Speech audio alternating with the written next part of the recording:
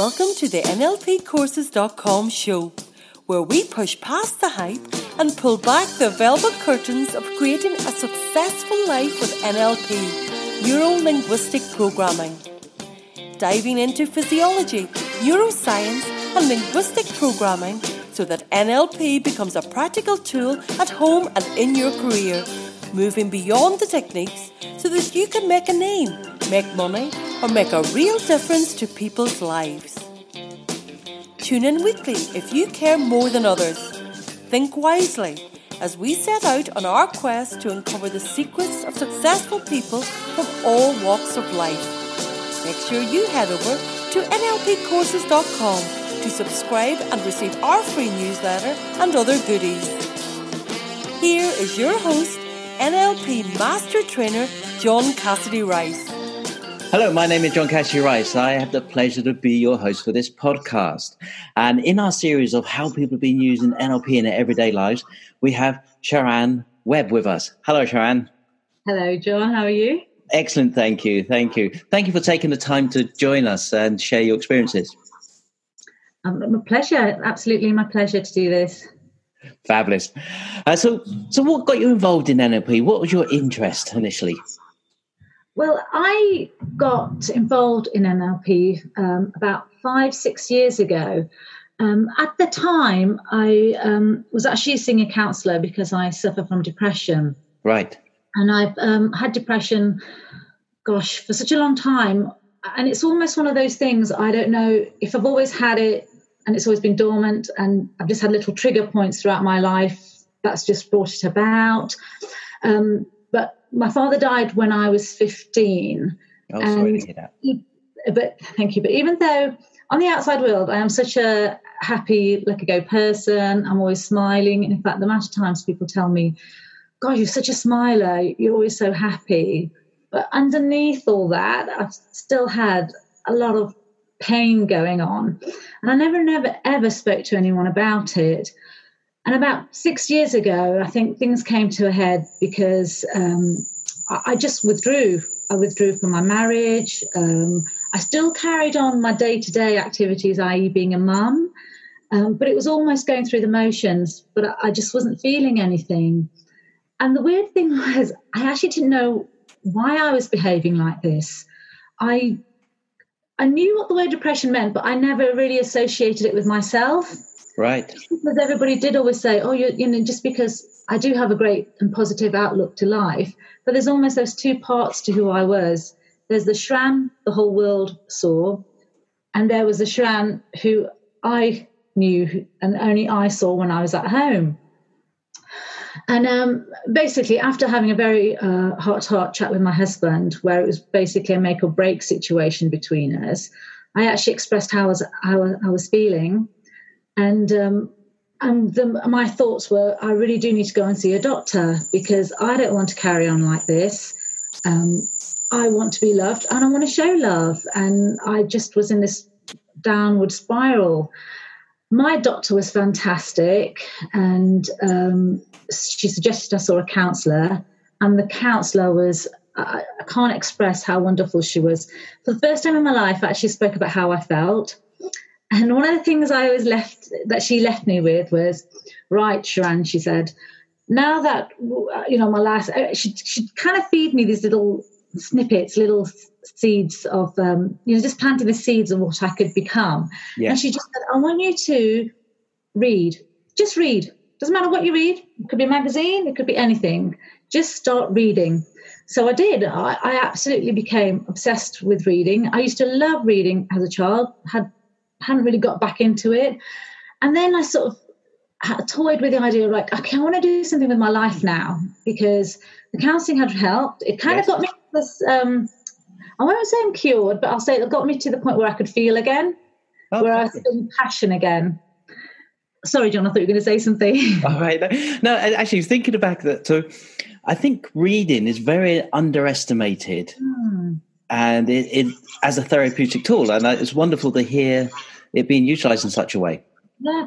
And do you know what I found was for that moment when I read, your whole focus, everything, you are in that mindfulness state because you are living those characters' lives. And then when you come out of it, it's just like, okay, I want to read something else. Then you do become like a sponge again. And so I had a chat with my husband, and he was like, what do you want to do? And I said, HR was my background. I love HR. Yes. I've the public, the private, charity sector. I love working with people. So I took the elements of the job I used to love to recreate what I wanted to become. And so I retrained as a coach. And it was just by pure chance I was having a chat with a friend. And I mentioned to her, even though I like counselling, I wouldn't want to become a counsellor because I don't really like dealing with the past. I kind of want to deal with the here and now and like, where can I go with this? What's my future about? So she mentioned NLP, and it was the first time I ever heard about it. And she had gone through the master stage and just basically told me the information. And straight away, when the light bulb switches on, and I thought, I really want to do this. And so that's what I did. I researched into it, and then I actually did my practitioner NLP. And when I was doing the course, what struck me was it was like I was actually having therapy for myself for the first time. And, it was just the beginning where it was like when your thoughts become into your feelings, then become into your behavior. So I started to understand what that model meant. And then I started to think about how I behave. And then it was almost about noticing things about my feelings, and noticing what my trigger points would be. So, like, for example, I noticed, the little things that you learn, like I noticed when I stared down on the ground quite a lot, and I knew that I was in my feelings phase. So then, so suddenly it was teaching myself to notice these things about myself. I think, right, what do I do now? I'm going to look outside. I'm just going to go for a walk. I might dance. I might actually read a book. It was sort of starting to incorporate some of the things I had learned about NLP into my everyday life. Part of that, I also meditate every day, and I also write. I write what my thoughts, what my feelings are. I mean, it's not something that like I said, it's not something that I think you're always cured, but what I've got better handle of is I have control over my depression now, in the sense that I've been doing this every single day. I've been using NLP. I anchor, especially the good moments. I use all the visualization of where I want to go or what's fantastic in my life. I do work on myself, and I have for the last 5 years every single day. So when I have those days where I am struggling, I have enough left in myself, in my head, to be able to cope with it. Whereas if you'd asked me 5 years ago, I would have just carried on behaving and not realizing how to get out of it. Like every day I set my intention for myself, my intention to be kind, to use non-judgmental words. What is it I want for myself, for my children, for my family? What am I giving back to society? So I ask these questions, and every day I feel myself getting stronger, and every day I feel more powerful than I did to that person I was.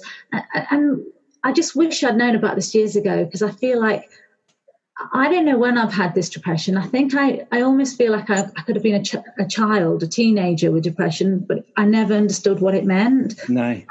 But to finally put a word to it, but to finally find, actually, it is all my thoughts. Everything is going in my head. The unkind negativity that was going on that I hadn't even realised. It's when you wake up to when brushing my teeth, my mind's going everywhere else. And then when you start to, unpack it all, I'm thinking, my goodness, I wouldn't say half the things I say to myself to anyone, yet I feel it's okay to say it to myself. So NLP to me has actually been one of the best things that I've ever come across. I have to say, better than any, like I said, it was a therapy for myself. Yes. I use it quite a lot with my clients too. Because when my clients come to me with what they want to do, where they want to go, we start to unpack it by thinking, okay, so what are you actually thinking? What's actually going through in your mind? And when they actually stop and they start to notice these things, that's when the light switches on. And that's where I find that the change starts to manifest itself. Wow, that's excellent, because it sounds like you've been on a journey and one thing led to another. Without the counselling, you may not have been quite ready for the NLP experience. Oh, gosh, yes. I mean, if anyone out there who has depression, I'm not saying NLP is going to solve it. What I'm saying is I've gone through the medication, I've gone through the doctor route, I've gone through the counsellor to get me to where I needed to be, because with depression, there's just this horrible numbness. Yes. People will have their own way of describing what they're feeling. With me, like I said, I was on like a robot. I could function, I could eat, I could drink, but there was just something missing. It's almost like my soul had left my body and I didn't know how to get it back. I just couldn't feel anything. I could hug my children and I knew I loved them, but I couldn't feel any connection with anybody. No. And so what I say is like with NLP, but it's almost like a self-care. It's like, it's like if I say you had bad low blood pressure or your cholesterol was high, you try to fix that by what you put into your body. But the depression is what I'm putting into my mind. And that's what I work on each day. Right, fabulous. Now, you talked about various different techniques, and I'm sure there's some people listening to this who relate to that experience. One of the techniques, you talked about two predominantly. One was anchoring and one was visualization. And you talked about anchoring in when you're feeling good. Could you just talk us through that? So if somebody wanted to do that for themselves, what do you do? So for me, my anchoring is I love running. I just love being out in nature. So I run, and I've actually joined a walking club. And so when I'm at that moment, so for example, running, I run towards the river. And sometimes when you just see just a beautiful scenery, and it takes your breath away and you just stop. So I have a little point on my arm where I will hold on to it. So it's almost like pure happiness for me. I can hear, I can smell, I can almost taste the happiness. Yes. And I can do something so beautiful. And what I do is I've been building up on my anchors. So there'll be other times when if I'm in a situation out with friends and we're having a fantastic time chatting and stuff, I actually take a moment out to myself. But I've noticed I'm doing this more and more often. I say to myself, my God, I'm so happy. I'm loving this moment. Then I'll anchor that feeling straight away. So, yes. And then I use it. So if I need some confidence, or if I'm going into a meeting or feeling, I just will hold on to that moment where I've put all my anchors, and it just sends this lovely shudder into my body, and it just reminds me of just how powerful you can be, basically. Yes. So you have a set point where you touch. You said on your arm, I believe. For me, it's on my arm. It's on my wrist, because I do like. Yes. Last year, I should put a little tattoo on my wrist, a little heart tattoo. So I'm hanging on to there. So you have a feeling, and you touch it at the same point, and you've got a tattoo that's there, and it's when you're running. Now, if I'm at the sort of like the beginning of this change, so say you're seeing one of your clients, how do you start to identify those moments of sort of happiness? Because you talked about that numbness. So you didn't start from the running, you ended up there. So what would be a small sign that I could pick up on that would help me capture a feeling that's not numbness, so that I could work towards that happiness? So normally if a client is struggling to find that moment of happiness, I would ask the question of, can you remember a time when you've been happy? And get them to talk about it. Or is there a favourite song that makes them smile, a favourite film, a book, poem, anything that sort of triggers off memories of happiness? Or it could have been the last time somebody held them, hugged them, the feelings of comfort, anything that made them feel content.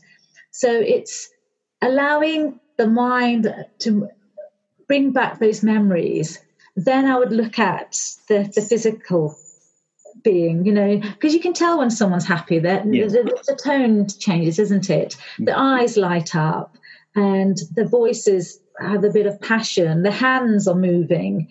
So it's a case of, I'd ask them to bring back those memories, and it's like, I'm just saying, just think about that, just sit with those memories for a second, and just sort of, then that is when I would start to anchor it on them. Yeah. Okay, so you can start off with a small feeling of just feeling a little bit better and build on it over a period of time. Exactly. So even if it's somebody said, everyone will have a memory, even if it's, even stuff like that. Sometimes with a client where they've struggled for a memory, I've actually stopped the session in my office and said, right, we're going to go for a walk. Because, I just honestly do believe nature is one of the best medicine. Yes. So it is walking around and asking them to describe what they see, the trees, the wood life, whatever's going on around us. It's just to kind of get away from like that feeling of numbness, to sort of try and start feeling something. But then don't forget, they wouldn't be coming to me if they're in a state of depression. No. It would be a case of,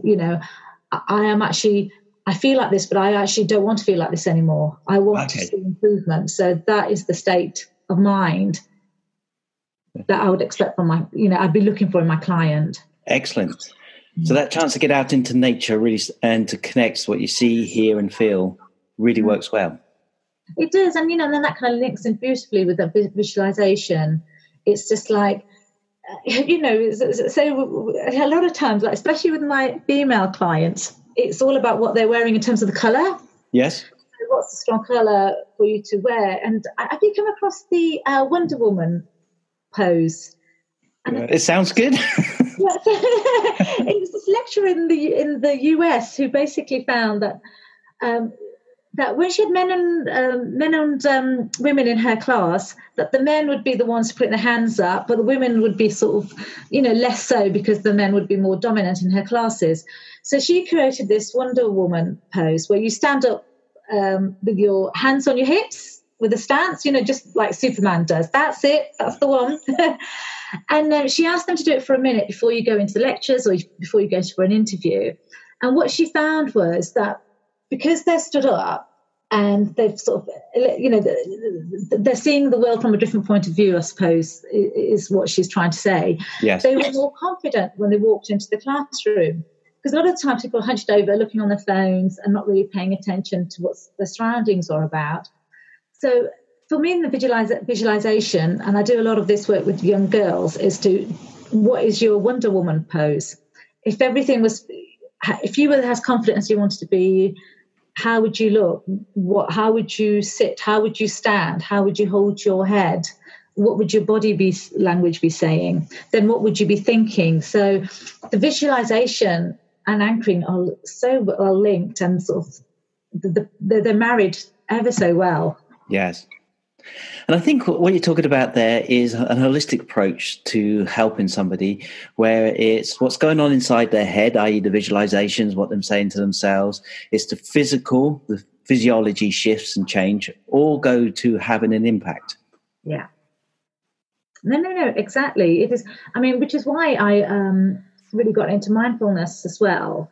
And interestingly, more and more I'm coaching my clients, I am adding, before I start, I just, we do a few deep breaths just to sort of focus and to get them into this room, and it's about you. Let's leave whatever else is going on in the outside world outside of this room. And I have noticed more and more clients are interested in mindfulness, because it's almost like everyone feels the pressure of social media. And as a parent, you're worried about your children, the impact it's having on them, the emails, and work-life balance is kind of getting very, very, very tricky and more difficult to sort of sustain. So mindfulness, in terms of the holistic view, it is about your well-being, and it is about not what you're putting into your body food-wise, but also what you're putting into your body thought-wise. That expression, you are what you eat. I always say you are what you think. And that's also where those role models are important. And quite possibly we've seen in the media is at least a step forward to positive role models for women. Yeah. Hence Wonder Woman and the Hunger Games. It is so true, you know, and I think these days more and more it's positive role models for women, but also in the business world as well. Yes. You know, we are told now you can become whatever you want to. And I was always told that by my granddad. You know, he had so I always had that sort of sense of, regardless of being a woman, you can do what you want. But obviously, society doesn't always allow that, especially if you want to have a family, if you want to have children, because more likely it will be a woman who has that career break. And then what I found with a lot of even my friends I speak to and a lot of my clients is if you're at a job at a certain point and you've had a career break, you feel like you're starting back at the bottom again. Yes. And so when you look at these role models, it's almost like, I just wish somebody would have had that honest conversation with me as a teenager. It's, you know, it's okay to want a family, but think about what kind of career, you know, how can you have a career and a family? What's got to give? Or if you don't want to have a family, you know, what kind of career could you have that's just going to allow you just to keep going? Yes. You know, so I think in terms of role models, I think it's fantastic that we're having more and more women coming out, because I'm trying to think of what's that lady on The Apprentice? I really like her. No, do you know who I'm referring to? Oh yes. I can't think of the name at the moment. It'll come back to me. I know, she's typical. For some reason, I can see her in my head, but I can't remember how. Yeah, and again, that very powerful female role model. Yes. But there's nothing in the middle. You know, they say women can't have it all, and I don't know if you can have it all, but I just want the honest conversations that we need to have with our daughters to say, if you want a family, think about it within your career. Yes. And in terms of what's your childcare going to be? Because then there's this guilt that everyone always puts on you. If you want to go back to work, you know, that's not the right thing to do. If you're at home with your kids, that's not the right thing to do. So I just think take the guilt away too. Because what happens, this kind of leads to a lot of the depression as well, you know, the trigger points for women. Yes. You know, from when I used to love going into the office, you have an identity. You lose that identity when you have children because you don't know where you fit into the world again. That's right. Wow. We've covered a lot. We have, haven't we? Short period of time. I'm definitely going to take it away, the Wonder Woman Superman pose for today anyway. You do it. Tell that to everybody. It does work. I actually did it before I started my talk. Excellent.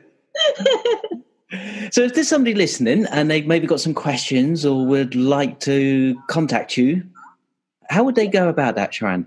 Yeah, so I have a website. Please feel free to go have a look. So it's www.sharanweblifecoach.com. So I was going to spell Sharan. That's SHARAN.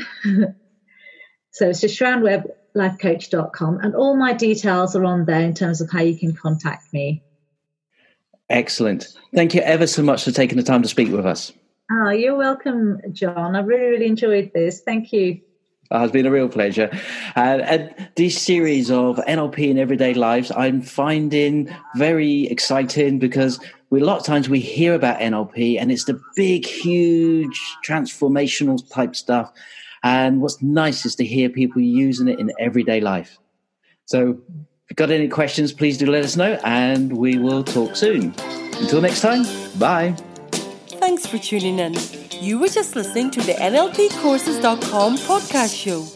If you enjoyed the show, please leave a review on iTunes and make sure to head over to NLPcourses.com to subscribe to our newsletter.